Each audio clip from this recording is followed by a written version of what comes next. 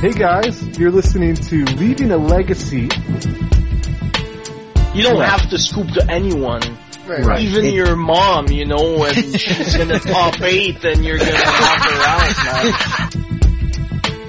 So we're going, we moved into the balls deep portion of There's some things you just can't buy in Vermont. Like Mexican food, you can't buy Mexican food.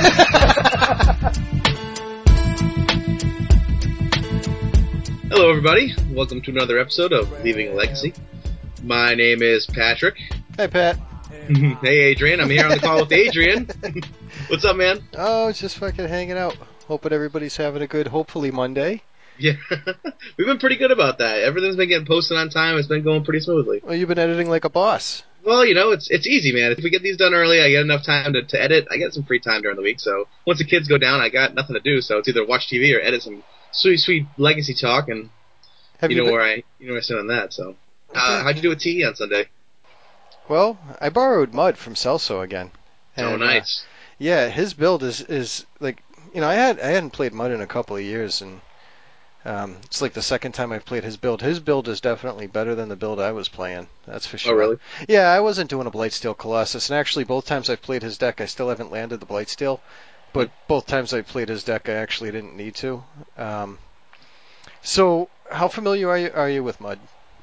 I've only seen it when Celso played it against me a few weeks ago. Okay. He came up to TE, and he kind of stomped me in with it. So, like, what I saw was, let me see if I can recall this correctly. It was like City of Traders, is that right? Yep. So that like produces 2 colorless mana, right? Yeah. For an artifact or whatever. And then, well, it doesn't even have to be an artifact. It just produces 2 colorless mana.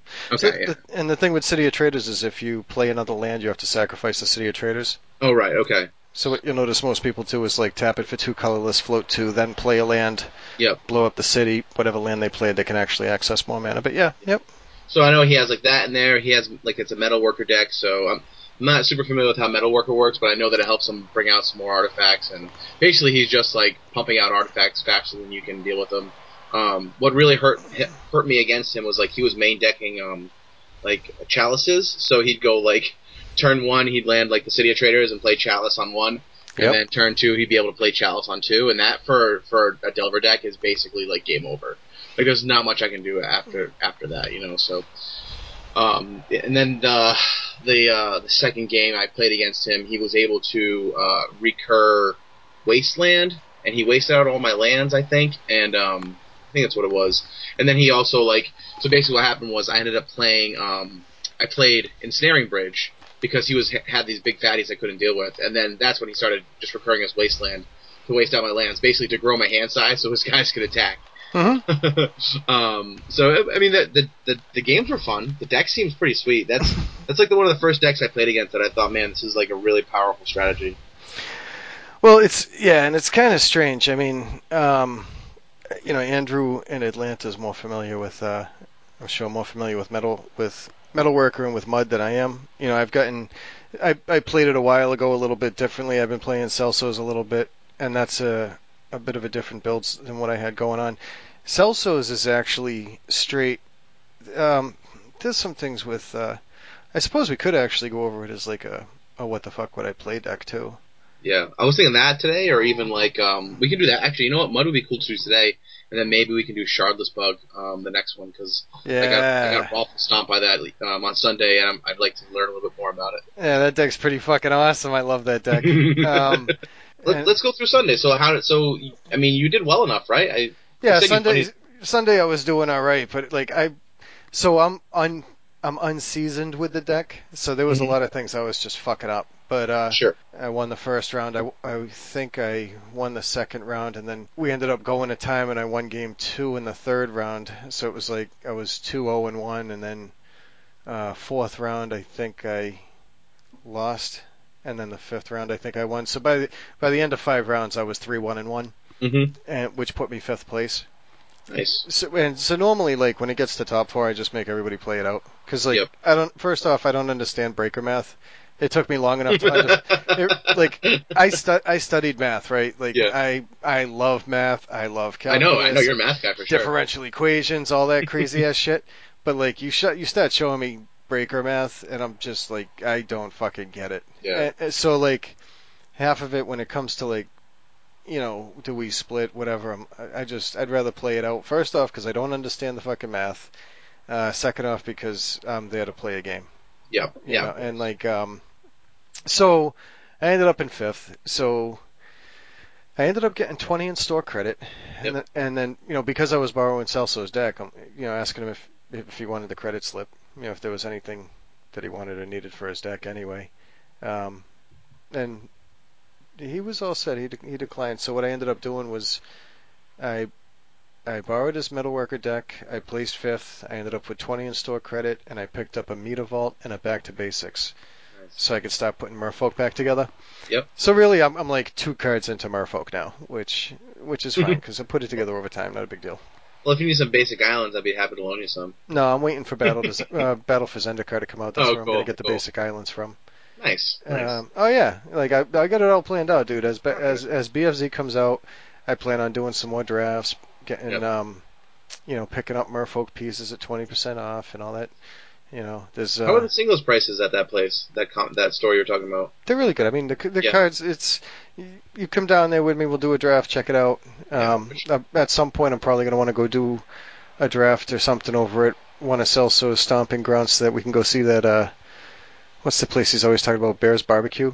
Bear's Smokehouse. Sorry, Bear's Smokehouse. Yeah. So we'll figure something out. But in the meantime, I ended up picking up. I went 3-1-1, and then I left with a meter vault and a back to basics. Nice.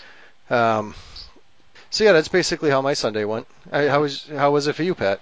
It was not nearly as productive, man. No. No, I mean I got 5 rounds in, so that was good. But were you still doing Blue Red Delver? Yeah, I'm still in Blue Red Delver. And you must have taken out Days Undoing.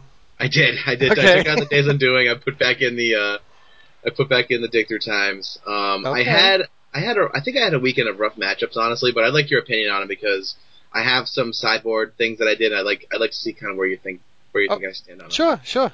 So the first round I played Green White Enchantress. Curtis was on it. So I think that for Delver is probably a rough matchup to begin with. Yeah, you don't really have many ways to deal with an enchantment, especially at a red. Exactly. So game 1, I beat him down with Young Pyromancer and 6 tokens. It was a pretty easy win. He just couldn't get anything going. Okay. So what I saw he had a Helm of Obedience that he played in the first game, and so I threw in a Null Rod and took out a Dig, and that was the only change I made because I didn't see anything else in my sideboard working for it. And so I lost game 2 to Solitary Confinement. I added the 2 Sulfuric Vortex and took out 2 Days. Okay. All right, I had to think about that for a second. You lost game 2 to Solitary Confinement? Yes, yeah. All right, yeah. So after that, I took out the Vortex because I figured, well, if I can't beat him by combat damage, I think that Sulfuric Vortex gets around that. I'm not sure. So I lost to that, and then I also lost game 3 to Solitary.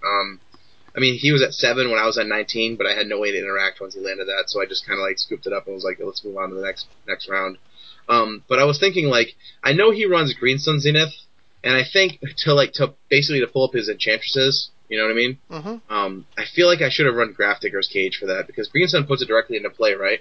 Green Sun puts it directly into play, yeah. So do you think I should have run Graph Digger, added in the Graph Digger's Cage and not worried about the Null Rod? Because I found out afterwards, he's like, I just take out the Helm of Obedience against your deck. So me putting a Null Rod was completely useless against his deck. And I'm just wondering, if I made a big kind of boner there, and I should have added the Graph, because I had running 2 Graph Digger's Cage in my sideboard, and I easily could have sided those in. Being on the play, I could probably take out 2 Force of Wills. So I guess the thing, and my opinion, and that's really all it is. So my opinion would be with Enchantress, they do a lot of nothing. Mm-hmm. They really just do a lot of nothing. It's not. Yeah. It's not. They do more than miracles, but it is a lot of nothing. I cast Utopia Sprawl, I cast Wild Growth, draw a card. You know what I mean? Yeah. If it's not the Argothian Enchantress, what they end up with, I believe, is Enchantress's Presence. Yeah. Okay. So Enchantress's Presence acts the same way, but it's an enchantment. Whenever you play an enchantment spell, draw a card. Okay. So it works the same way as the Argothian Enchantress. The only difference is they can Green Sun Zenith for the Argothian Enchantress, or whatever the hell else they want. But like usually that's that's a big play for them. Mm-hmm. But they can always Enlighten Tutor up an Enchantress's presence also. So like you can side in Grafdigger's Cage to stop them from Green Sun Zenith, but it doesn't stop them from creating a draw engine. Okay. You know what I mean? And since you're not going to die to the Enchantress, like you're going to die to whatever the hell else they're drawing into. Typically, like you could try to fight a Helm of Obedience. Your better bet is to hold the counter magic. If they end up getting a draw engine going, you can hold the counter magic until they actually try to land a Rest in Peace. You know what I mean? Like you can fight through the Helm by countering a Rest in Peace. But I mean, that being said, do you have, just out of curiosity, do you have Swan Songs in your sideboard? No, I don't. I'm trying to remember if Swan Song. I think Swan Song counters an instant, sorcery, or enchantment. Okay. Is that right? I can look it up. The other thing I was thinking too is that was a recent standard card out of Theros. Yep. What's the card that has the overload? You can deal 1 to each creature you don't control. Electrickery. Okay, Electrickery. So I was thinking about maybe that in the sideboard because that'd be great against elves as well. What do you think of that? Because at one point he had 3 enchantresses on the board, and I'm like, well, it's cute against elves. It's cute against Enchantress, and I wouldn't start playing Electrickery unless you were seeing a whole lot of young Pyromancer. okay. Like I wouldn't playing in a smaller store is kind of cool because you can gear up to take out Enchantresses with like Electrickery and shit. In general, you're really not going to see Enchantresses often, I don't think. Yeah. But since you're going to see Enchantress, that's one way that you can try to prepare for it. Okay. Another one, you're doing Blue-Red Delver? Yep. So, there's probably, what are you playing? Volcanic Islands, right? Yeah. How much mana do you end up getting to? 3 or 4 isn't like out of the question. Yeah, so you're not really looking at, what would some other options be? Yeah, for Enchantress, Swan Song's probably good because it actually gives you a 1 mana counter spell against Show and Tells also. Yeah. It's Swan Song's a single blue mana for an instant, counter target enchantment, instant, or sorcery spell. Its controller puts a 2/2 bluebird creature token with flying on the battlefield, so that's fine. Yeah, I mean, that might not be... Giving them a 2/2, allowing them to block your Delver might be bad. But if it's stopping them from putting in Emrakul, it might be worth it. Some of it's kind of like, there's options that people play it, and depending on how valid they are. Again, I'm definitely not a Delver expert. Yeah, no, but I appreciate that. It's so for me, like sideboarding has become sort of something that I'm focusing on right now. Yeah. Sunday I felt a little sloppy. It had been a couple weeks since I got a chance to play, so I felt like my play was pretty sloppy. There was actually one part. Well, we'll get to it later, but where Jerry was just watching me play, and I was just laughing because I was like, I bet he's thinking in his head like, how have I ever lost to this kid because it was so bad, But anyway, round 2 I played Shardless Bug, which is the first time I've actually played against the deck. He actually stomped me out both games. Game 1 and 2. It was just a really powerful strategy. Like the deck is awesome. Yeah, I mean, he had Goyf, he had True Name, he had. Okay, he was doing it with True Name. All right. Yep. Yeah, I think that was in game 2. He probably had sideboarded that in. I could see a lot of people doing like 3 Goyfs and 1 True Name. Yeah, I mean, it's just a mirror breaker against Young Pyromancer. If I'm able to make a bunch of tokens, it's like, all right, yeah, have fun with your tokens, pal, and I'll just swing with True Name every turn. So. Yeah, but they still have to handle the swarm. Like True Name's, True Name's obviously good. A lot of times people play a True Name just to block a Goyf. Sure, yeah. Just to kind of handle a Goyf battle. But the True Name's a little weird for me in Shardless Bug just because you can't cascade into it.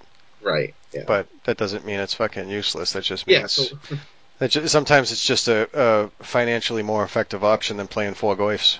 Yeah, I mean, game 1 was actually pretty close, and I could have won that game. I don't know if I was telling you or Jerry this during after the match, but he had Baleful Strix up on the board, and I didn't realize Baleful Strix had Death Touch. Oh yeah. And so I swung in with my Delver, and I probably could have waited a turn or 2 to use a burn spell on it and been better for it. But I swung with my Delver, and he took my Delver out, and I'm like, oh, well, that was dumb. So it was a lesson learned. I actually have never seen the Cascade mechanic in use. Yeah. So that was interesting to see him cast something and then just basically keep flipping stuff off the top of his deck. Because it lets you do it until you hit a creature, right? No, the way Cascade works, so like, Shardless Bug uses Shardless Agent. Its casting cost is a green, blue, and colorless. Mm-hmm. When you cast it, you cascade, and it means you reveal cards from the top of your library until you reveal something with a lower casting cost than, in this case, 3. So you would have to reveal something that costs 2 or 1. Like a Tarmogoyf. Yeah, like a Tarmogoyf, and that's right, Shaman. That's why True Name Nemesis isn't like my go-to, because you can't cascade into it off of a Shardless Agent. I see. Yep, I see. Like I mean, in some decks there was some deck a while ago called Waterfalls that would play Shardless Agent and Bloodbraid Elf. Mm-hmm. So you could actually like cast a Bloodbraid Elf, cascade into a Shardless Agent, cascade into a Hymn to Torak. Shit. Yeah, Wait, so you can play effective. Torak too? So like, Shardless Agent is just lets you cascade into a spell or a creature. Any spell that costs less than its casting cost. Yeah, that's pretty sick. Well, the thing with so Shardless Bug, you can actually, if you cast a Shardless Agent, you can cascade into a Thoughtseize. Mm-hmm. You can cascade into a Hymn to Torak. You can cascade into Ancestral Visions, which is draw 3 cards. Yep. You can cascade into a Sylvan Library, because I like to play Sylvan Library myself, and a lot of times I use Sylvan Library to set up my Shardless Cascades. Oh yeah. Because you get to play at the top of your deck, right? You manipulate it during your draw step, and then you can just cascade however the fuck you want. You could put like a land up top to cascade past the lands. Yep. What else? You could cascade into. You can cascade into a Deathrite Shaman, into a Tarmogoyf. The deck is just super powerful, and the thing is like. So I don't know if you noticed this when you were playing against it. I didn't see any of the games, but if somebody casts a Shardless Agent and you try to counterspell the Shardless Agent, the Cascades trigger still resolves. Right. So they can actually still cascade. Okay. So what you could do is if they cast a Shardless Agent, you can actually stifle the Cascade trigger. Okay. And a lot of times it's like if they've set up Ancestral Visions as their top card and you stifle the trigger, the next turn they draw Ancestral Visions. It's really not good to draw Ancestral Visions and have to cast it and wait 4 turns. That's not the effective way to play it. Yeah. I mean, like I've done it where like it's in my opening hand. Screw it, got nothing else to do. I'm just going to make people sweat for 4 turns. They're going to have to hold counter spells while I'm getting rid of everything else out of my hand. Yeah.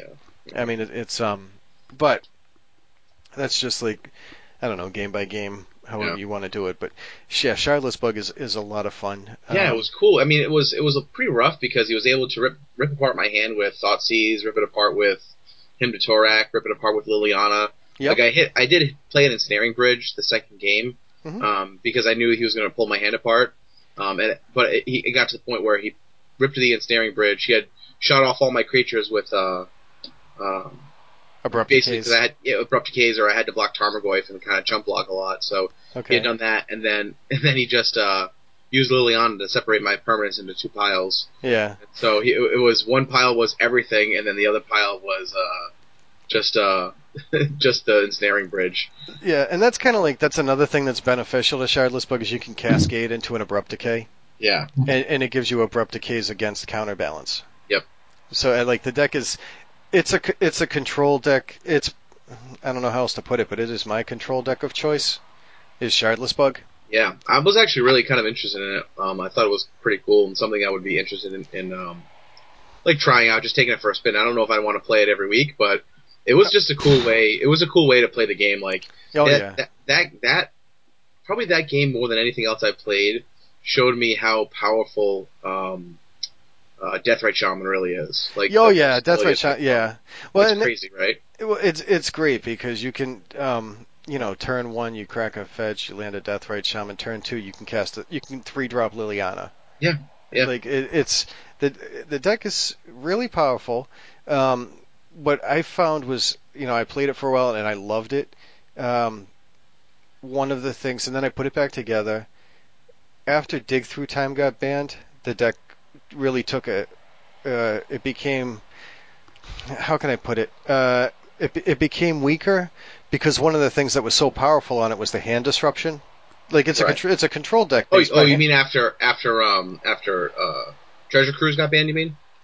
Oh, I'm sorry, I meant printed.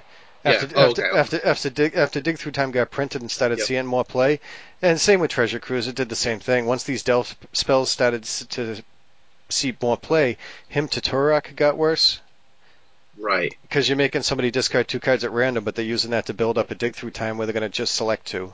Yep. Cherry picked. So it was so they could brainstorm, hide their dig through time, and take whatever cards you want out of my hand. I'm just going to dig through time next turn, right? Well, even if you him to Turak out a dig through time, they're still drawing one of the other 3 that's in their deck. Sure, yeah. And as soon as they hit one, I'm still not quite giving them a Dark Ritual for it, but I'm giving them a Rite of Flame anyway. Yeah. I just gave them 2 extra mana for the dig through time. It's just it became less powerful because it's so based on hand disruption. Yep. Some Shardless Bugs players will play 4 Force of Wills, some will only play 3 and 1 in the sideboard, just because if you're not playing against a turn 1 combo deck, you really don't need to be worrying about Force of Will. Right. Against other decks, you're better off with hand disruption anyway, and against other, Miracles, you get 4 Abrupt Decays, so you're usually fine. But if you sit down against Ad Nauseam Tendrils or the Epic Storm or Belcher, you bring in the other Force of Will.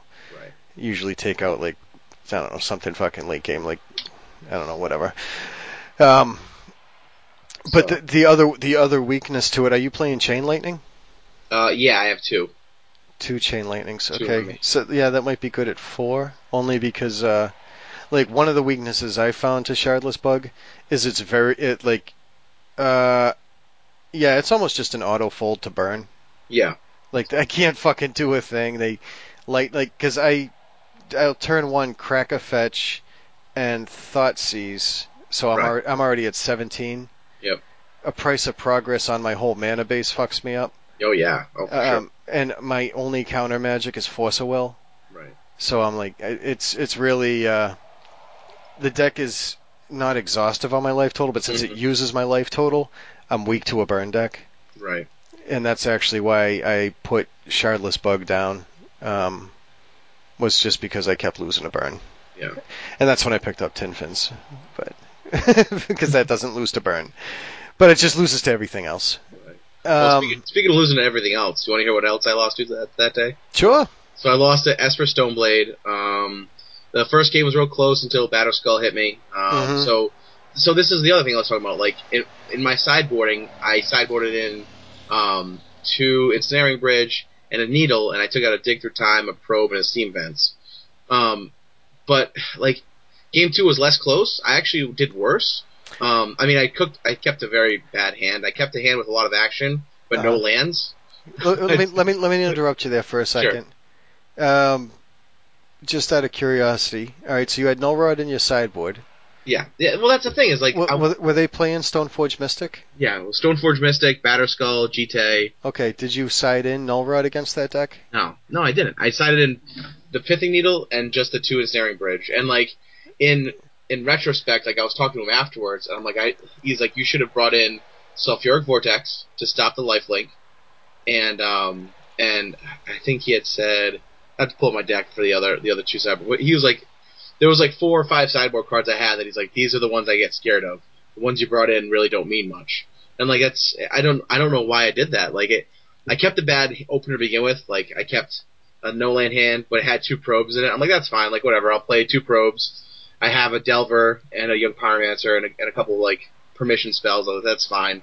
So I probed once, drew a non-land card, probed again, drew another probe, probed a 3rd time, still no land, and then I didn't draw a land for 4 turns, and so that wasn't very close. I was in the 0-3 bracket at that point, or you know what I mean. So I wasn't really playing for much, but all right. So in knowing your deck, for me. Yep. If I see a Stoneforge Mystic deck, I love playing Null Rod because they can't equip anything. They can get a JIT, they just can't equip it. Even if it's already equipped, you just can't pull the counters off it anymore. Right, they have to get rid of Null Rod. So that's the first thing. Now the fault to that is that the Batterskull comes in with a living weapon trigger. Right. So the Germ token gets applied anyway. Yeah. But you play Vapor Snag. Right. I have Vapor Snag. I have So you could Vapor Snag the Germ token with a Null Rod, and they can never bounce it back to their hand. Yep. And it's just I don't know, one of those things Sulfuric Vortex would have been fine because that's going to stop the lifelink and it's going to put him on a clock that he can't stop. Just stupid stuff like that. I don't know, man. I was pretty disappointed in myself with my sideboarding. I felt like I had some pretty bad matchups to begin with. Round 4 I had a bye, so I actually we sat down, we jammed about 4 or 5 games. He had like a little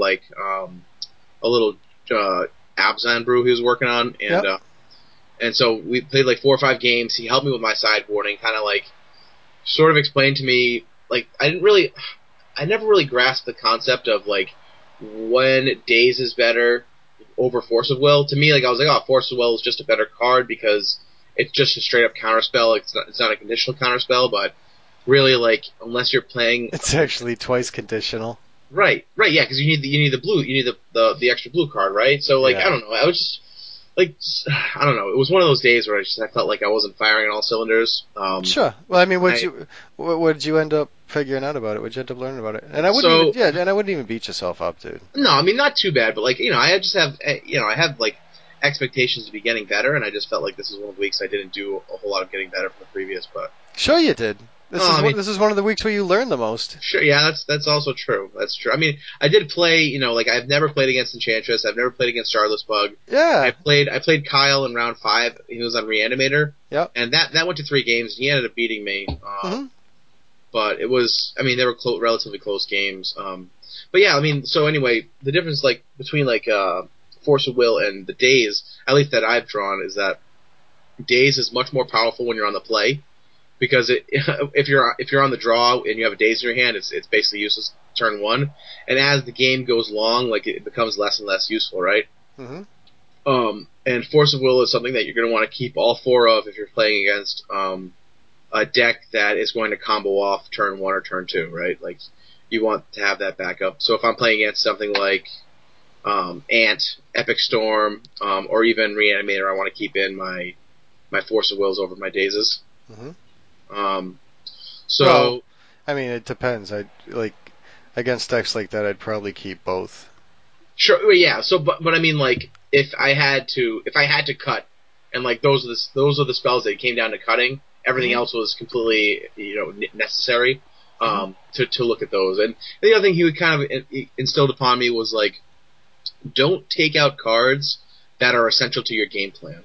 Like, don't side out your Delvers. Right. Well, yeah. I mean, I never done anything like that, but like, there was times where I would like side out Chain Lightnings, and he's like, look, you don't side these out because your deck needs to be fast, and like siding these out is only slowing you down, right? So even if they don't have creatures you can game them at, or they're not effective against their creatures, it's like you still have to play these cards. So it was actually really good. He was awesome, man. Like we sat down for probably. The round probably took like an hour and 10 minutes with everyone playing and whatnot, maybe a little less. And he sat down with me the whole time. We were just talking. He would like, I would show him my whole hand, and I would explain to him my play. He's like why I was doing something, and then he'd rewind it and he'd let me take different lines and kind of see how that played out. So it was actually really, really productive. It was great. So that was round 4 because I had the bye, and then I played Kyle round 5. He was on Reanimator. Game 1. He got me with some blue fatty that shrunk my hand size to 0. I don't know. I can't remember what it was, but he was able to land it. I had no answers for it. Game 2, I got him with the Delver beatdown. I had like 2 flip Delvers within like the first like 3 turns. It was just an easy beatdown. And then Game 3, I actually had a turn 1 Grafdigger's Cage, and his like second or third turn, he abrupticated, and I just couldn't get back in the game after that. I couldn't draw any more sideboard hate for it, so... But overall, like, I was just kind of disappointed. Like, I had some pretty sloppy plays and just like really bad sideboarding. But it was really good to test with like Celso and see a bunch of my friends up there. So overall, it was a good day. Like, I still had a good time. I was just I'm just trying to get better, and that's my biggest focus right now. You know what I mean? Yeah, I should take a look at your list sometime and just see. Like, I don't know are you playing Forked Bolt? I did have I did have 2 Forked Bolt in the main. And I ended up taking those out, and those are just in my, like... Yeah, I don't have them in the main or the side right now, just because, like... Alright, and you weren't playing them Sunday then, main or side? No, I didn't have them. Alright, just wanted to make sure you're not, like, keeping Forked Bolt and siding out Chain Lightning. Okay. Yeah, no, I just, like... I don't know, it's just like one of those things, like... I guess, like, for me, sideboarding in Standard was a little bit easier. Sure, because there's less things there's less decks you're going to see. Exactly, yeah, and I felt like my sideboard was better suited for the meta just because you don't have to prepare for as much. And I can't say like, there was at one point where Celso was like, all right, these are the 6 cards you need to side out and add these 6 cards to your main board, and that's more than I've ever had to sideboard for Standard. I'm sure it's not like that for everyone, but like that's a pretty big change of the texture of your deck, you know. So Sure. But anyway, I mean, I guess there was a lot of lessons learned. It was a little bit painful for the day, but it was a lot of lessons learned. I mean, it was still, you know, a bad day of Legacy is still better than a good day of Standard, so I was still pretty happy. Out of curiosity, did you win or lose against Shardless Bug? I lost. I went 0-2 against Charlotte's Bug. Okay. Out of curiosity, are you playing a Blood Moon anywhere in that deck? I'm not, but I've actually thought about picking one up. A Blood Moon will typically fuck that deck up. Because, like, especially if you landed early enough, they can only get so much color mana with a Deathrite Shaman to try to hit an Abrupt Decay. Yeah. And if you happen to be playing Misdirection, it really works. Yeah. Like it gives you some sort of answer to an Abrupt Decay. And I mean, certainly, like, you know, unless they're able to force my burn spells, like, I have, like, 4 lightning bolts, 2 chain lightnings. I have enough direct damage in my main board to, like, take care of Deathrite Shamans when they do hit the board, so. Sure. But so if you get the chance to, like, there's actually a blue-red deck that was fucking kicking ass for a while locally, and it was the scariest shit to play against. I mean, it involved Flusterstorms. Oh, really? Yeah, those are pricey, but those are fucking awesome cards. Yeah. And it was like there was main deck Magus of the Moon, and which is like a 2/2 Blood Moon. Yeah. And then people would side in their creature removal because they just died to Magus of the Moon, and he would swap from Magnus of the Moon to Blood Moon because, like, what are your enchantment answers? Yeah. And, like, he could choose which way he wanted to go, or he could use both. And, like, just, like, against, like, I don't know if you saw the lands deck.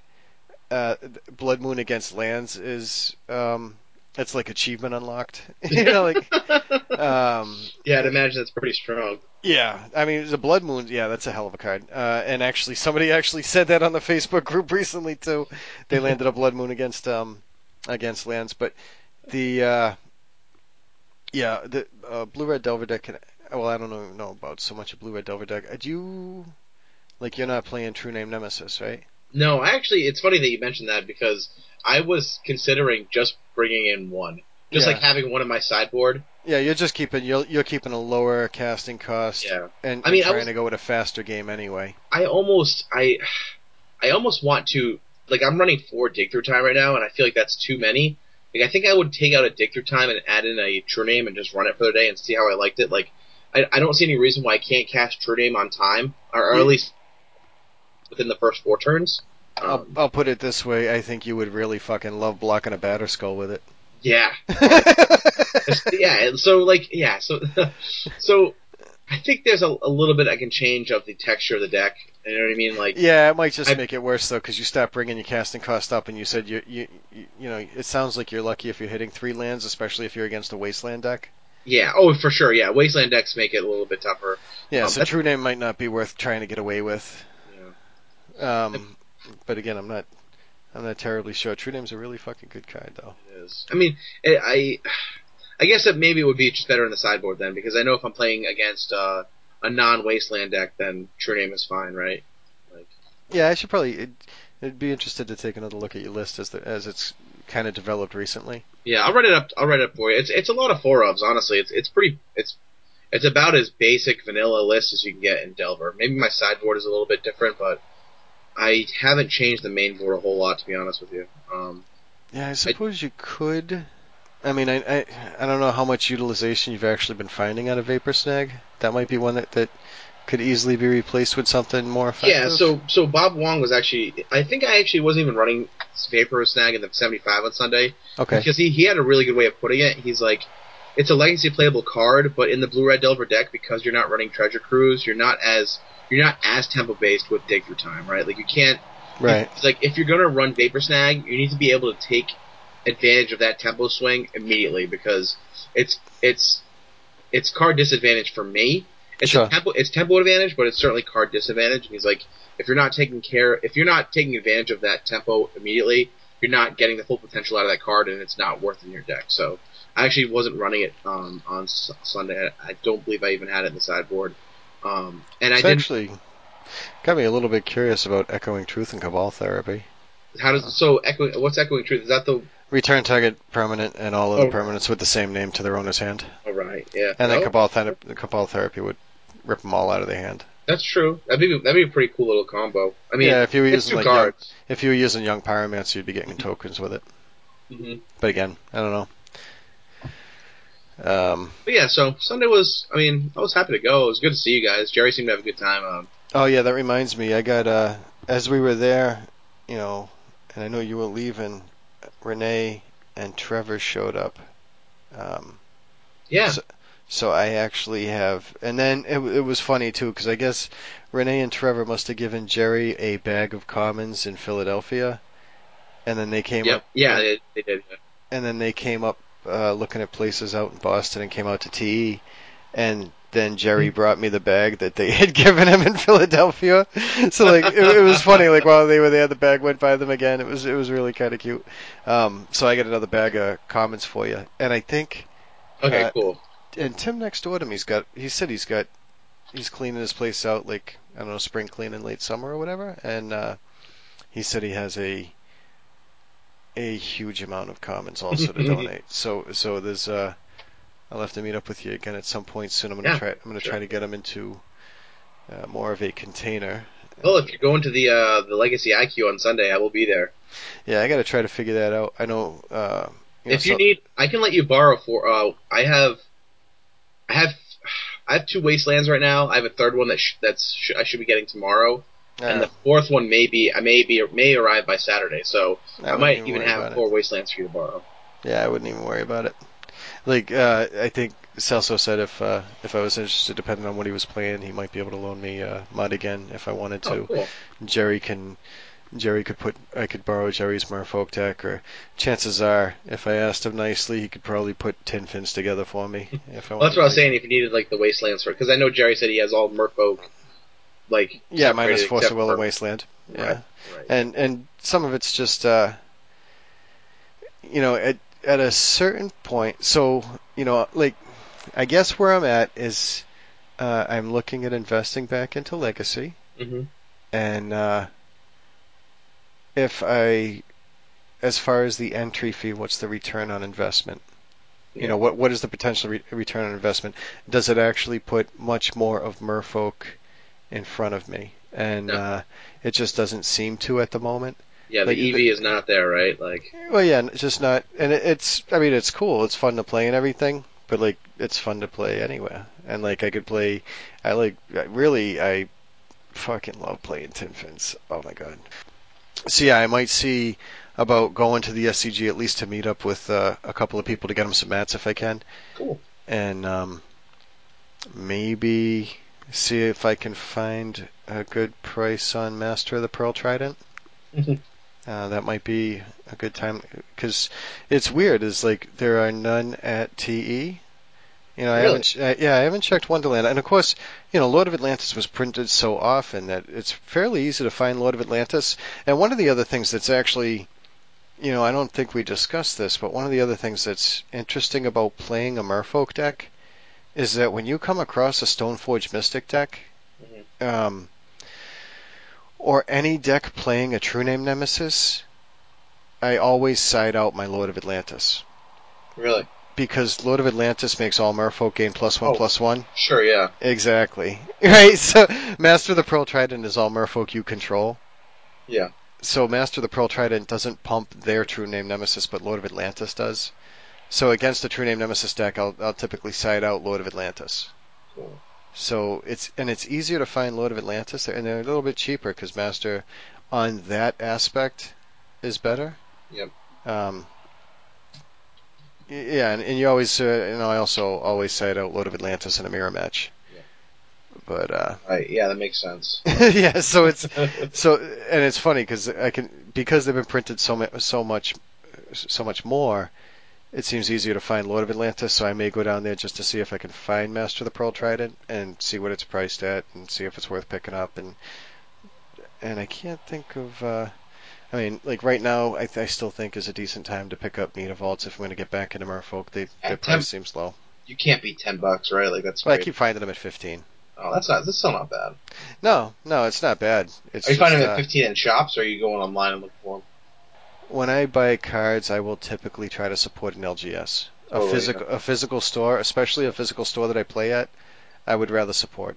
And there's certain times where I'll go online and looking for cards, but it's usually if I absolutely can't find it at any store anywhere locally. Yep. Like, I think at one point when I started getting back into Legacy, I was picking up Eurekas online because there was no store in the area that had Eureka. Sure, yeah. And anything as ubiquitous as Mutavault, you're going to try to just support like a local store that you go to, and yeah, if I can, yeah. Totally. And it's and it's been I just like to support the LGS. Awesome. That's awesome. And so I might go down there see if I can find Master of the Pearl Trident because I'm not seeing those at any of the local stores. I might take a look at a couple of the stores, but typically, I can check the stores when I go play at the stores. Right now I'm not really I don't expect to find myself in Putnam too often until Battle for Zendikar comes out. Yep. And I don't, actually, yeah, most of the stores, because they don't really do Legacy, like I'll probably only be at the store more frequently when a set comes out that has me interested to draft. Mm-hmm. And so when Battle for Zendikar comes out, I may be at a whole bunch of stores looking for Legacy cards. But in the meantime, I'm just kind of hanging out doing what I'm doing, and part of that's been borrowing Mud from Celso. So you want to talk about Mud as far as the what the fuck should I play? Yeah, I'd love to actually. I think it's a cool deck, and I think that kind of diving more into it would be a good way to allow me to beat it. Well, this is another deck that actually. Here's a list that I pulled up. It made top 32 at the 2015 Legacy Champs. Okay. Did you find it in the chat? Yep. Yeah, I got it. All right. So I'm just going to run down the list real quick. If you have any questions, stop me. Okay. And so four Cadeltha Forgemaster, 4 Metalworker, 1 Steel Hellkite, 4 Lodestone Golem, 1 Mirror Battlesphere, 2 Worm Coil Engines, a Blightsteel Colossus. Spine of Ishsa, 2 Staff of Domination, 4 Chalice of the Void, 4 Trinisphere, 4 Grim Monolith, 1 Lightning Greaves, 1 Batter Skull, 2 Ugin the Spirit Dragon, 4 Vesuva, 4 Mishra's Factory, 4 Ancient Tombs, 4 City of Traders, 4 Cloud Posts, 4 Glimmer Posts. The sideboard is a Staff and In, 2 Thorn of Amethyst, 3 Tormod's Crypts, 1 Ensnaring Bridge, 3 Ratchet Bombs, 1 Duplicant, 1 Hangerback Walker, 2 Phyrexian Revoker, and 1 Phyrexian Metamorph. Hey there, Hangerback. How you doing? Yeah, I know. What the hell is a Hangerback Walker? That thing is making waves everywhere, man. It's in Legacy, I've been hearing about it in a lot of Standard. It's in Vintage. It's in Vintage. It's everywhere. It's crazy. It's a 2/2 for. I guess it's a 2/2 for 4, but it's able to grow. It's able to become flying creatures into a when bunch it's of killed. creatures. Yeah, it's a fucking good card, man, and it's an artifact. So like all the artifact decks want it. But. Okay. Well, I wasn't playing with that, but I don't really regret it. This is obviously going to be a little different than Celso's list. Sure. And my most recent familiarity is with Celso's list, which I really like. I wasn't playing with a Mirror Battlesphere. And only 1 Staff of Domination, and actually and no Batter Skull, he actually had a trading post in it, which was really freaking cool. Do you remember Trading Post? No, no, I don't. Okay. It was at an M14, it had 4 functions, it was an artifact, it did cool stuff. But anyway, so as far as going over this list, what's generally common to both anyway is Metalworker. Yep. It costs 3. This deck will get some explosive starts, or can get some explosive starts, things that are usually like first turn is interrupt your game plan, and then establish my own game plan. Such as like City of Traders, Chalice for 1. That's one way to do it, depending on the deck you're playing against. Well, yeah, so when he was playing against me running Blue Red Delver, that Chalice at 1 is Chalice at 1 is really good. The thing is because he doesn't have counter magic, or because Mud doesn't have counter magic we gotta kind of hope that you don't force a will that chalice at 1. Sure. You know, because like a lot of times the deck makes moves that are big, sudden, profound, and easily interrupted. But if they're not interrupted, it stabilizes fairly well. Like for example, I played against Storm one day with this deck, and I had a turn 1 chalice on 0, which shuts off the ability to cast Lotus Petals, Lion's Eye Diamonds, Chrome Moxes. So it started with turn 1 chalice at 0, and then Ancient Tomb or City of Traders, either one, for 2 mana to cast Grim Monolith, which ramps me into 3 mana, which allows me to cast Trinisphere. Yeah. So like now there's a chalice at 1 and a Trinisphere. So it like that's against the Storm deck. That's probably not coming back from. Then there's so the deck gets explosive starts like that. Metalworker is one of the cards that will function around. You tap Metalworker and you reveal any number of artifacts in your hand. For each artifact you reveal this way, you add 2 colorless mana pool. So I actually messed up with this deck Sunday because somebody cast a Pithing Needle naming Metalworker, and I didn't actually acknowledge that doesn't really do anything. I just actually didn't need the mana anyway. Yeah. And actually, I think he cast a Pithing Needle naming Metalworker before I ever even cast a Metalworker or saw one. But it doesn't do anything because it's a mana ability? Because it's a mana ability, yeah. So there's Metalworker lets you ramp out mana. I did play against a deck that was hitting me with it was going into their graveyard and exiling instants and sorceries to drain me with a Deathrite Shaman. Mm-hmm. One of the things that it uses is Kadaltha Forge Master. For 5 mana, you tap that, sacrifice 3 artifacts, search my library, and put an artifact into play. And a lot of times what this deck can do is like sacrifice 3, it doesn't matter, Trinisphere, tap Grim Monolith and anything else, and pull out a Blightsteel Colossus and put into play, which is an 11/11 Trample Infect. Yep. Yeah, Equip it with a Lightning Greaves, giving it haste. Okay. Just attack with that ridiculousness. The other thing that I ended up doing with Kadaltha Forge Master was to pull out the Steel Hellkite.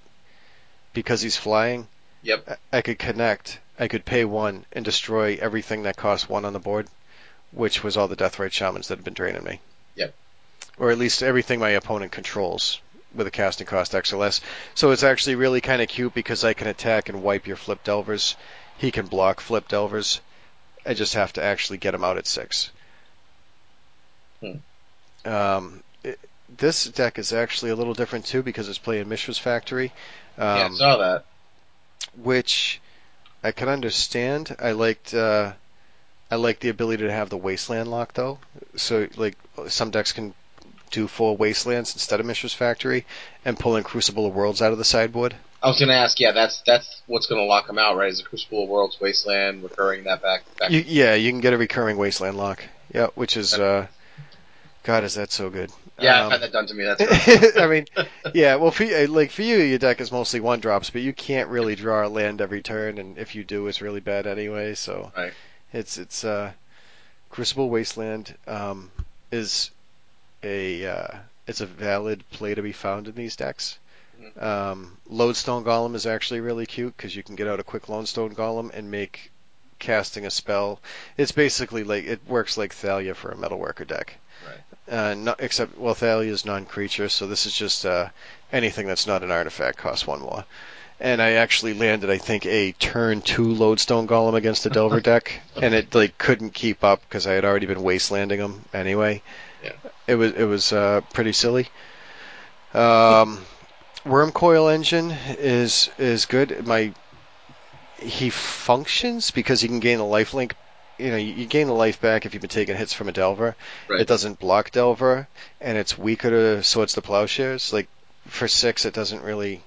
But you have to really care about that. I mean, it can't be Abrupt Decayed. Sacrificing it, if somebody destroys it, you're getting 2 3/3s. It's pretty damn good. This... Yes.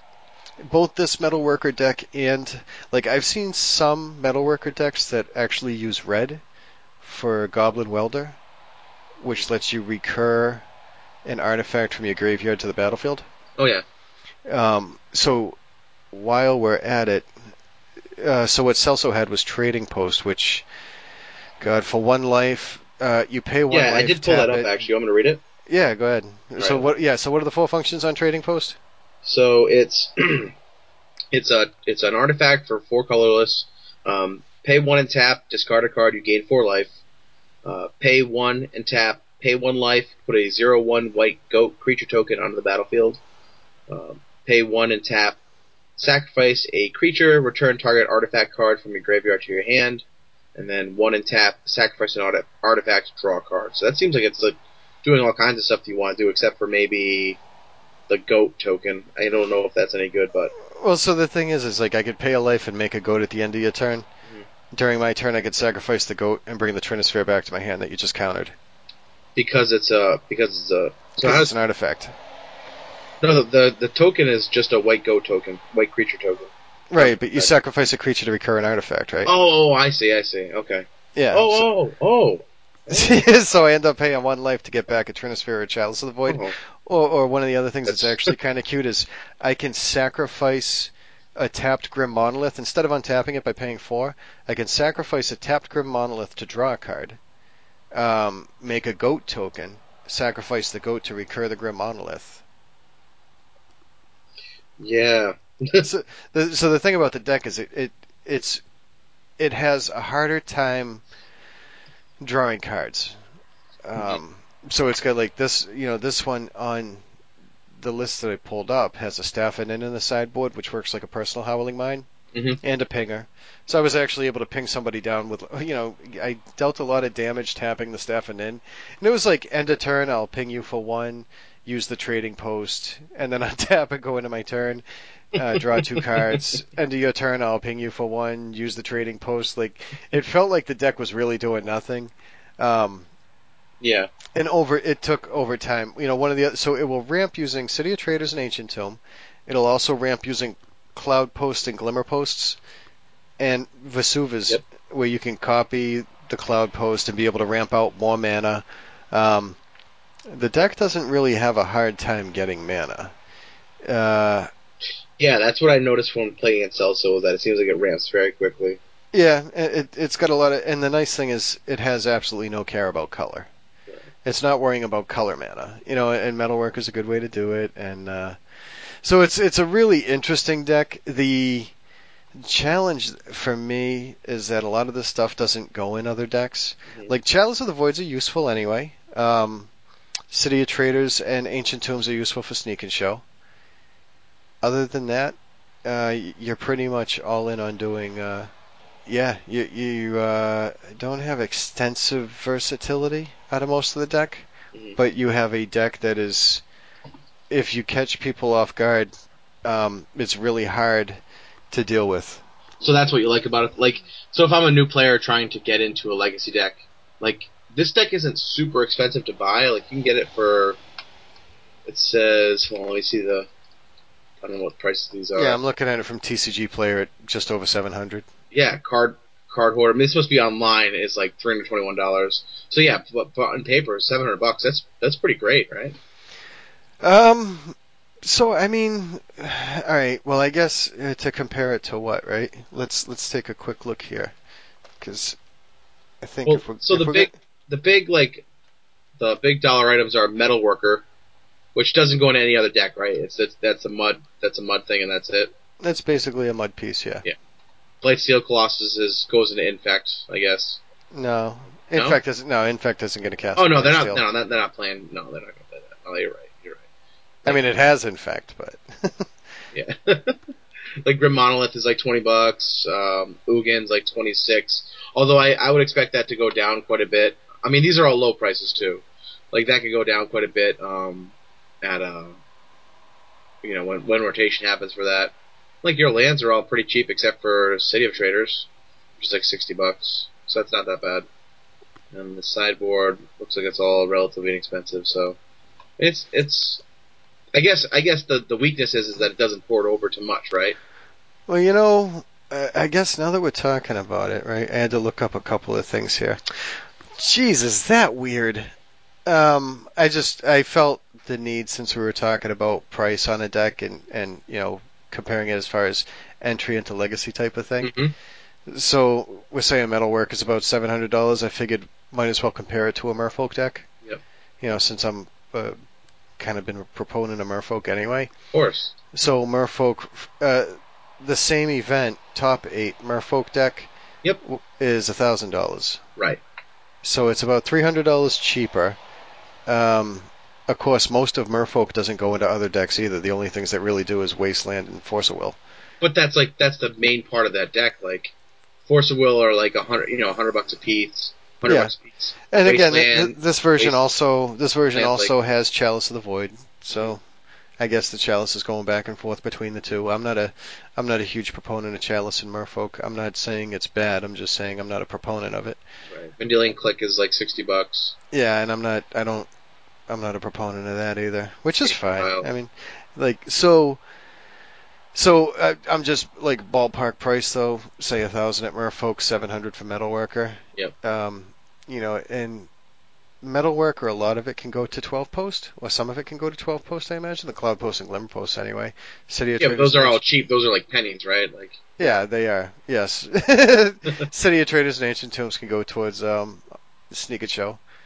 I don't know if Omni Show was using them for a while. I don't know how people are still building it now, but like if I'm doing Omni Show, I'm doing it with that because most of the Omni Show players seem to have taken a different path where it's turn 1 cantrip, turn 2 cantrip, turn 3 cantrip, or turn 3 show and turn 1 however the hell it was. I think it's like turn 1 cantrip, turn 2 cantrip, turn 3 show and tell, which if that's the plan and it's functioning fine, but so like if I'm playing against Mud, like a pretty obvious turn 1 play is going to be like City of Traders. That's going to let me know that I'm playing against Mud.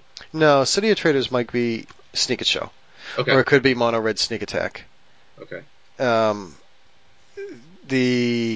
If you see a Grim Monolith at all, it's Mud. If they just like turn 1 City of Traders Grim Monolith pass, you're looking at Mud. Gotcha. Yeah, I don't know why they'd be passing with a Grim Monolith. They're trying to ramp to 6 next turn, but which this list isn't even running Grim Monolith, huh? Oh yeah, it is. Yeah, Grim Monolith is it's a 2 casting cost artifact. Oh yeah, for 3. Right. Yep. Grim Monolith is actually really good. I keep thinking of it as a land. Yeah, what I've actually been confused about, both in this list and the list I've been borrowing, is that neither deck has a Voltaic key, and and I understand Celso's point that Metalworker just kind of fills that spot. Voltaic key for 1 colorless, you untap target artifact. So like you can Voltaic key allows you to untap a Grim Monolith for 1 instead of 4. It allows you to untap. It's that's basically like it's like infinite mana, right? Well, no, because you can't infinitely untap the Voltaic key. Okay. So that's all right. I see. But yeah, it's pretty interesting, and I think a Staff of Domination lets you untap a target creature, which lets you untap the Metalworker, so that you can tap it for more mana to untap the Staff of Domination. Like you can actually get infinite mana with that. There is a way to do that, allowing you to gain infinite life and draw your deck, and cast a Blightsteel Colossus with a Lightning Greaves and equip it. And like it's pretty interesting. You can get away with it doesn't have much of a combo aspect to it. Like it seems like it has just more of a drop things that interrupt your game plan and beat face. Yeah. Like I think I landed a turn 2 Lodestone Golem that my opponent just couldn't keep up with, and I killed him in like 4 turns just because he's a 5/3. Yeah. And just attacked with the thing, and they couldn't do much. It was and it may have even started with a Chalice at 1, and it was just enough where Chalice at 1 and a Lodestone Golem taxing whatever spell is being cast with a Wasteland backing it up, and it was just it could be highly oppressive. A lot of people consider Mud unfair. I personally feel like it's probably more fair. I certainly felt that way when I played against it. That it was unfair? Well, yeah, I played against Celso, and it's like he goes turn 1 Chalice on 1, turn 2 Chalice on 2. I mean, I guess we're a number that is devastating, and that was pre-sideboard. So it was a little rough. I mean, I don't think it's unfair to the point where like, oh, this deck needs important parts taken out of it to be banned. Like, I think you can interact with it and certainly beat it. I think that it operates on an axis that can be difficult to deal with. Mm-hmm. Oh yeah. Oh no, it definitely interrupts game plans. Yeah, I mean, sure. the thing is it doesn't have permission. It doesn't have hand disruption. Mm-hmm. It's just board board presence is all it is. Yep. And it's, I guess, like, and I think you just got me thinking about it. Like when I think of a deck, yeah, whenever I think of a deck being banned or whether a deck is being fair or unfair, I think about whether or not I've heard of something being discussed as being banned or not. Yeah. There's nothing in here that I think it should be banned. No, it's all, and that's why I look at it as like fair. And it's not that it just does things that, like, I guess, and me and Jerry have discussed it too. I'm not a fan of Delver. I'm not a fan of Delver decks. I'm not a fan of Delver in general. And typically it's because it seems to have made deck building boring. Like if I look up most results, right, top results or something, Mm-hmm. there's a good chance I'm going to find maybe half of them Delver decks. Whether it's Bug Delver, Grixis Delver, fucking Rug Delver, whatever it is, it's a Delver deck. Mm-hmm. So the deck building seems to have kind of gone to, well, I want Force of Will so I don't lose to Belcher, and I'll play Delver, and I'll play Brainstorm. Mm-hmm. All right, well, there's 12 cards of the deck already, and you haven't even put a thought in yet. You know what I mean? Now Yeah, it's like, all right, so do I do Abrupt Decay? All right, then it's Bug Delver. Yeah. Do I want to play Stifle and Lightning Bolt?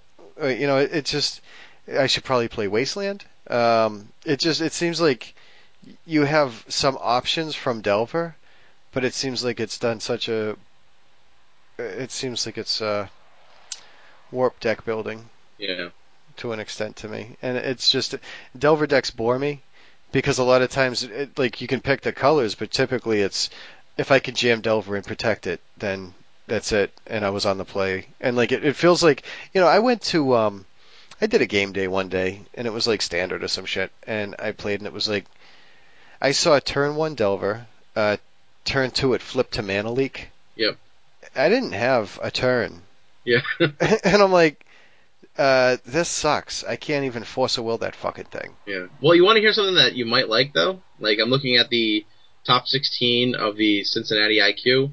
And again, this is like an IQ, so I'm not really sure how many people are there, but... Well, share a like, link. top 16, yeah. You tell me what you're looking at. I can't look at Sorry. it. Well, I was gonna read your list. Hold on. I won't pay attention to what you're reading me. Show There's it a in little my eyes, raindrop. man. There you go. But like looking at the top 16, I see Grixis Delver in first, so that grinds your gears a little bit. But then you have Omnitel, Lands, Storm, Burn, Death and Taxes, Burn, Infect, Imperial Painter, Dark Maverick, which I'm not even totally sure what that is, Esper Stoneblade, Miracles, Omnitel, Merfolk, Burn. That's your top 16. I mean, Okay. Grixis Delver, yes, is at number one. I mean, piloted by Logan Mize, who's an accomplished player.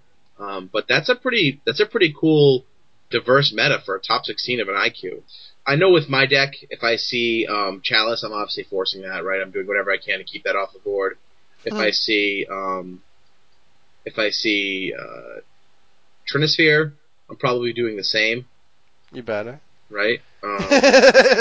You better, because you're trying to cast more spells per turn so you can ramp a dig through time. Yeah, exactly. If I'm making them cost 3, I'll be dropping my fucking shit anyway. So is there anything else that I'm missing there? Like, is there any turn one play? Like, if he goes to play Metalworker, do I just force that too? Interestingly, I think that could matter. That may not matter. It depends what else is in his hand. Like, I've had Metalworker on the field, and for very little reason. Like, it's not because you have like a land heavy hand, or well, like, I don't need a Metalworker to cast a Lodestone Golem, right? and a Lodestone Golem's going to freak you out anyway. Yeah. Sure. I don't need a Metalworker to cast a Kadaltha Forge Master. It would help, sure. It would probably help to cast a Steel Hellkite, but like, if you force the Metalworker, you could have forced the Steel Hellkite. Sure. Like, and the thing is like, this deck is also a little bit different. because the one I've actually been playing, what the hell is missing here? Something else is different. 4 Wastelands, maybe it was less Soul Lands, because there were also Cavernous Souls. Mm-hmm. So you'd Cavernous Souls and say Construct. Right, so now all your stuff's uncounterable. Yeah. Or all your constructs. Yeah, right. And like I had, at one point I actually had one cavern naming Construct, one cavern naming Golem, and one cavern naming, I think I did end up naming Dragon, or maybe it was Worm. What is Metalworker? Is Metalworker a Golem? It's a Construct. Oh, it's a Construct? Okay. Yeah, so that's a Construct. The Forge Master's a Construct. And then like another cavern on Golem to name Lodestone and Worm. It was I mean, you can actually get a cavern. Actually, yeah, Golem also names the Blightsteel. Yep. So it gets funny because I can ramp out a bunch of mana, and as long as I use the Cavernous Souls, you can't counter it anyway. Yeah. But all the creatures. Chalice at 1 also protects it from swords. Mm-hmm. But I have to keep the Chalice down. So, what like if you're a new player, like what would pull you into this deck? Because like the first time I saw Celso playing it, I thought it was actually pretty cool, and I'm like, I could probably put this together on the fairly cheaply, which I was right.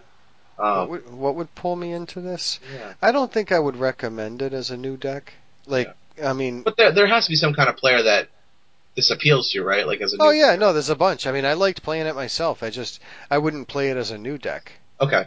Like it's a deck that I'd get into because there's certain pieces that I have, and then I just wanted to screw around with Metalworker, and like this is a deck where like most of the deck is cheap.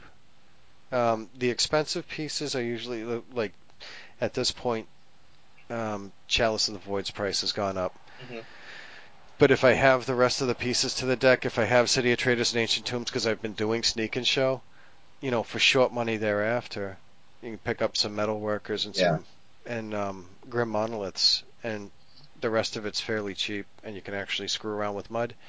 Like I wouldn't pick it up as a new deck myself, but that's because every time I play it, I love Null Rod a little more than Pithing Needle. Mm-hmm. And I don't mean Pithing Needle's bad. It's just like Pithing Needle can name Deathrite Shaman, Null Rod can't. Like that's fucking good enough, Yeah, totally. But Null Rod, I really like Null Rod, and Null Rod makes this deck not impossible, but a lot more of a challenge, I think. Yeah. Grim Monolith isn't functioning anymore. Metalworker isn't functioning anymore. You're kind of based on soul lands, and you're playing a little bit more fair. I mean, you can still get Chalice at 1, Trinisphere. You can still do the things that you do. But like Staff of Domination doesn't function anymore. There's still a lot of things that do function, which is fine. Null Rod makes me nervous about getting invested into this deck, and that's just because I like Null Rod more. It's something that, like, if I wanted to extend a little bit further out from something else I've been playing, whether it's Sneak and Show, it's what did you say Metalworkers are? They're like 25. Yeah. So that's like the low price, like the mid price is like 27. All right, and Grim Monoliths are like 25, so that'd be like 100. So if I have pieces from Sneak and Show for about $200, and then the extra, $200 on Metalworkers and Grim Monoliths, I could extend out and pick up things like Spine of Ishsa, which is cheap, and Worm Coil Engines, which I can find from the Commander decks and in trade, and then a Blightsteel Colossus, and there's just like City of Traders and I mean, well, that's like, so if I already have Sneak and Show, I already have City of Traders and Ancient Tombs. Yep, like it wouldn't take me much to venture out and try a different deck. Yep. This deck is funny because it makes it really difficult for a lot of decks to play the game. Yeah. And it's not like it taxes everything. Like it taxes non-artifacts. Burn. I mean, it had a. I had a really good match when I played it against Burn, but I just started a Chalice at 1. I had a really good match against Storm. I put down Chalice at 0, Trinisphere. A lot of the Delver decks, I can start with a Chalice at 1. It really hinders the way a lot of decks are built, I think. Yep. Yeah. and it takes advantage of that. And it's kind of interesting. I mean, the thing is, because because I haven't played with it in a while, I was making so many mistakes. Like, but I kind of expect it. I'm not seasoned with the deck. Seems like there's a lot of decisions to be made in that deck too. Well, there's yeah. I mean, I had to. At one point, I used the Forge Master. I had to try to figure out what was actually going to answer whatever was going on. Should I actually get the Blight Steel? Mm-hmm. It's fairly interesting. Yeah, it's cool. It's really cool. Yeah. So I wouldn't pick it up as my first deck, personally, but I think it is a lot of fun to play, and it does take. It's funny because you get to know the cards. In most cases, depending on who you're playing against, chances are you'll end up knowing the cards better than your opponent. Yeah. And is it like one of those decks that's kind of like a puzzle? You kind of have to figure out how you're gonna have to play it each game individually. Well, I think the whole game of Magic is. Sure. Yeah. It's not so much like here's my opening 7. Can I get there with Tess? And like get how many goblins can I make this turn? Like it's not a puzzle in that sense, but it's a puzzle in it's a puzzle in as much as like if you in game 2 you know what you're playing against. Is this opening hand going to function throughout the game? Mm-hmm. Do you have a threat in hand or do you have the board lock in hand? Like, and what's going to be more valuable for you? And in this game, in this deck, typically it seems like an early board lock, one way or the other, whether it's a Chalice at 1 or a Trinisphere or whatever you can try to get down. An early board lock is what actually helps you set up for a little bit of a later game. Mm-hmm. And it's pretty interesting. I think I actually had a game against Reanimator. Yeah. Oh my God, it was game 2. It was so silly because game 1, he was on the play. I had a Cloud Post and a Chalice in hand, and I was on the draw. So he started with a land, Careful Study, and put 2 Grizzlebrands in his graveyard. Mm-hmm. And I'm like, oh, shit, he's on Reanimator, and all I have is I don't have a Soul Land. I didn't have a way to get 2 mana turn 1, so I couldn't cast Chalice at 1. So I just ended up playing the Cloud Post, and he turn 2 played Reanimate and reanimated Grizzlebrand. So my turn 2, I was able to then cast Chalice at 1, which is too late. You know what I mean? Like it's weak. I have it can have weak game to fast X. And I died to Grizzlebrand. The next game, oh God, I think he had to fight. He had to try to fight a Chalice at 1, seeing if he could get to Exhume. He finally was able to Exhume. No, how did he do it? He didn't even Exhume. He went to Show and Tells. And I had a Phyrexian Revoker in my hand, which I don't see. Yeah, I do see it. Yep. So he cast Show and Tell. He put in Grizzlebrand, and I put in Phyrexian Revoker and named Grizzlebrand. and then I put a Lightning Greaves down and equipped it on the Phyrexian Revoker, so he couldn't get rid of it. Yep. I had an Engineering Bridge down, so he couldn't attack me. I had, and then I just started dropping all sorts of like Chalice at 1, Grim Monolith, Trading Post, Staffing in, ping him for 1. Like he couldn't attack me with the Grizzlebrand and he couldn't draw cards and he just kept getting pinged with the Chalice. And I forget how somehow I eventually got rid of the Grizzlebrand and was able to attack with like 2 Lodestone Golems, a Phyrexian Revoker, and 2 other. I think I even attacked with 2 Metalworkers because I got his life total down enough in time to be able to get the last little bit of damage. But it was like this really awkward. It was this really awkward play because I went to attack with like 5 creatures and 2 of them were 5/3s, but I only had 3 cards in hand or 4 cards in hand. And somebody's like, "Oh well, you can't attack with them because of the ensnaring bridge." Well, that actually allowed me to back up to the point where I could sacrifice a tapped Grim Monolith from the trading post to draw a card. Mm-hmm. So now I have enough cards to be able to attack with all 5. So it was like this really awkward play that allowed me to get in the last little bit of damage, put him at 1, and then ping him with the staff and in. Yeah. So it was like really, but it was a long game against Reanimator where he ended up he went to Show and Tell in Grizzlebrand, and I kind of was just holding Phyrexian Revoker, hoping to see that, and not like Elish Norn or some fucking other. Yeah, Elish Norn was rough against. Kyle hit that when I was playing in like the second game. Oh yeah, Elish Norn's just that's a so beating, good. Man. That's so a good. Beating. It's so good against so many decks. Yeah. Well, all right. Before we get out of this segment on the what should I play, if you're playing Mud, would you consider playing the new Ulamog? I would actually defer to somebody who's more advanced with Mud on that kind of a call. There's Mud and there's 12 post, and they're ramping in different ways, and one may have a better chance to play that Ulamog than the other. Okay. But I couldn't tell you which one. All right, so you want to do some scoops? Sure. Let's just fucking get into top 8 here. I'll go first. I'll scoop. I want to scoop Celso into top 8. He was awesome. It's always great seeing him, man. And every time I see him, I just have a lot of fun with him. It was great to test with him a little bit, and he really took the time to explain some of the finer points of sideboarding and just some of the broad strokes of why you sideboard certain cards and why you don't remove certain cards. And I still have a lot to learn with that, but I feel like I'm sort of on the way to understanding that better, and I wanted to thank him for that for sure. Also wanted to scoop in Renee and Trevor. They're friends from down in Delaware. I just found out that I guess their offer got accepted. So they're going to be moving up to Massachusetts pretty soon. That's cool. Yeah, I think right after the Open they'll be up here, or the Legacy IQ rather. They'll be up here. So they're both good people. They're both podcasters and content creators and just super nice people. So I'm really happy to have them up in the area. Just makes our community a little bit stronger up here. I also wanted to scoop in a top 8. Erin Campbell. She is a podcaster as well.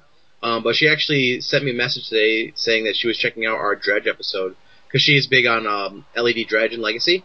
Okay. That's her deck of choice. And she was on the Community Cup and things like that. So she's a big figure for Magic, and she just said that she liked the episode and she was excited to hear someone talk about Dredge for a little bit. So I wanted to scoop her into top 8, being so nice. How about you, man? Who do you want to scoop into top 8 today? So doing a podcast takes a lot of work. And I'm going to scoop in a top 8. I was actually on a Skype call last night with Andrew from Team Tusk down in Atlanta. Yeah. So they're going to start doing a podcast. No shit. Yeah. So I was online with him, giving him any insight that I could offer to try to see if I could help them out anyway. Because I'm excited to hear it. Yeah. So that was actually cool. So I'm going to scoop in Team Tusk and Evan and Andrew and all them guys who are going to start putting up. They're only going to talk Eternal, which I'm interested in. And so yeah, I'm going to scoop in a top 8, Andrew and Team Tusk, and look forward to hearing their podcast coming out whenever it decides to come out. And I told them just get in contact with me at any point, and I'll see if I can help them out with anything. Awesome. I also I'm going to scoop in Trevor, and I'm trying to remember exactly why. There was something funny that happened. Because they were all trying to figure out where they wanted to go eat, and I knew Lita had a bad day, the couple nights previous, and I wanted to go visit her where she's working, and so I couldn't go out to eat with them or anything. And but I had mentioned something. And as I was sitting with Trevor and John and Renee, and Trevor's like, "Oh yeah, those guys talk about it on Leaving a Legacy," and I'm like, "Yeah." It just also kind of looked over at me. I'm like, "Yeah, let me introduce myself." Oh, they didn't know it was you. Well, Renee did, but Trevor didn't. It was just, or it seemed like he did. It was just funny. It was wicked cute. It was wicked cute. They're good people, man. They're really yeah. Well, it was just cool because I'm like, "That's all right, dude, man. Nobody listens to this shit. I wouldn't even worry about it." It was just wicked funny. Yeah. So I scooped them into top 8 because I got more comments for you too, and what else? And scoop into top 8 the Sweet Lita. I was on Twitter the other day, and we were talking with Frankie, and I started to tweet at KYT on. Asking him whether or not Frankie was going to be on the revamp of Crazy Talk, and if you haven't heard Crazy Talk, go listen to back episodes of Crazy Talk, and So I asked KYT if Frankie was going to be on it, and KYT didn't know what I was talking about. So he said if we get Dan Lantier on, how did he put it? That he would redo an episode. I'm like, if we get Dan on, you got to keep your word. So anybody else out there who's actually a Crazy Talk fan, we can stop blowing up KYT's feed and see if we get Dan on here so that we can get Frankie on there and I don't know. I missed some of the old Crazy Talk episodes. In the meantime, I guess closing out for Jerry, who's not here with us tonight, and me is Pat saying goodnight. Hope everybody has a good Monday. Yeah. Keep your boots laced if you want to keep pace. Oh no! Niggas ain't scared to hustle. It's been 7 days, the same clothes. Ask them originals, cause they know. Ball step, Nate Dogg, and Pharaoh. Step away from the mic, they too cold. The funk might fracture your nose.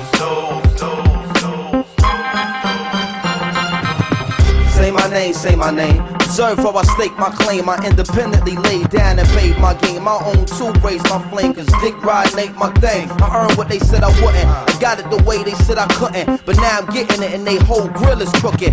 Mad cause I'm getting caked out for my bookings. When y'all was asking permission, I just stepped up and took it. What? The kids better buy my rookie card now. Cause after this year the price ain't coming down. And if you got a joint bubbling, they get money now. Cause in a minute, it's gonna be some real trouble coming out. Just a warning. As usual, some cats won't heed it. The hard-headed always gotta feel it to believe it. A shame the jealous gaze is too short to see it. But when they face it, the cement, they nod in agreement. We can play nice and decent, but dirty like the 7-1 precinct. Call it a day and make it a long evening. You keep on scheming and give me some more reason. I had the women in your mama's church screaming, Lord Jesus.